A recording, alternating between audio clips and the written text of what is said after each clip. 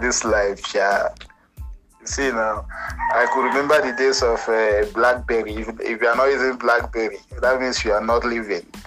They introduce other Android now.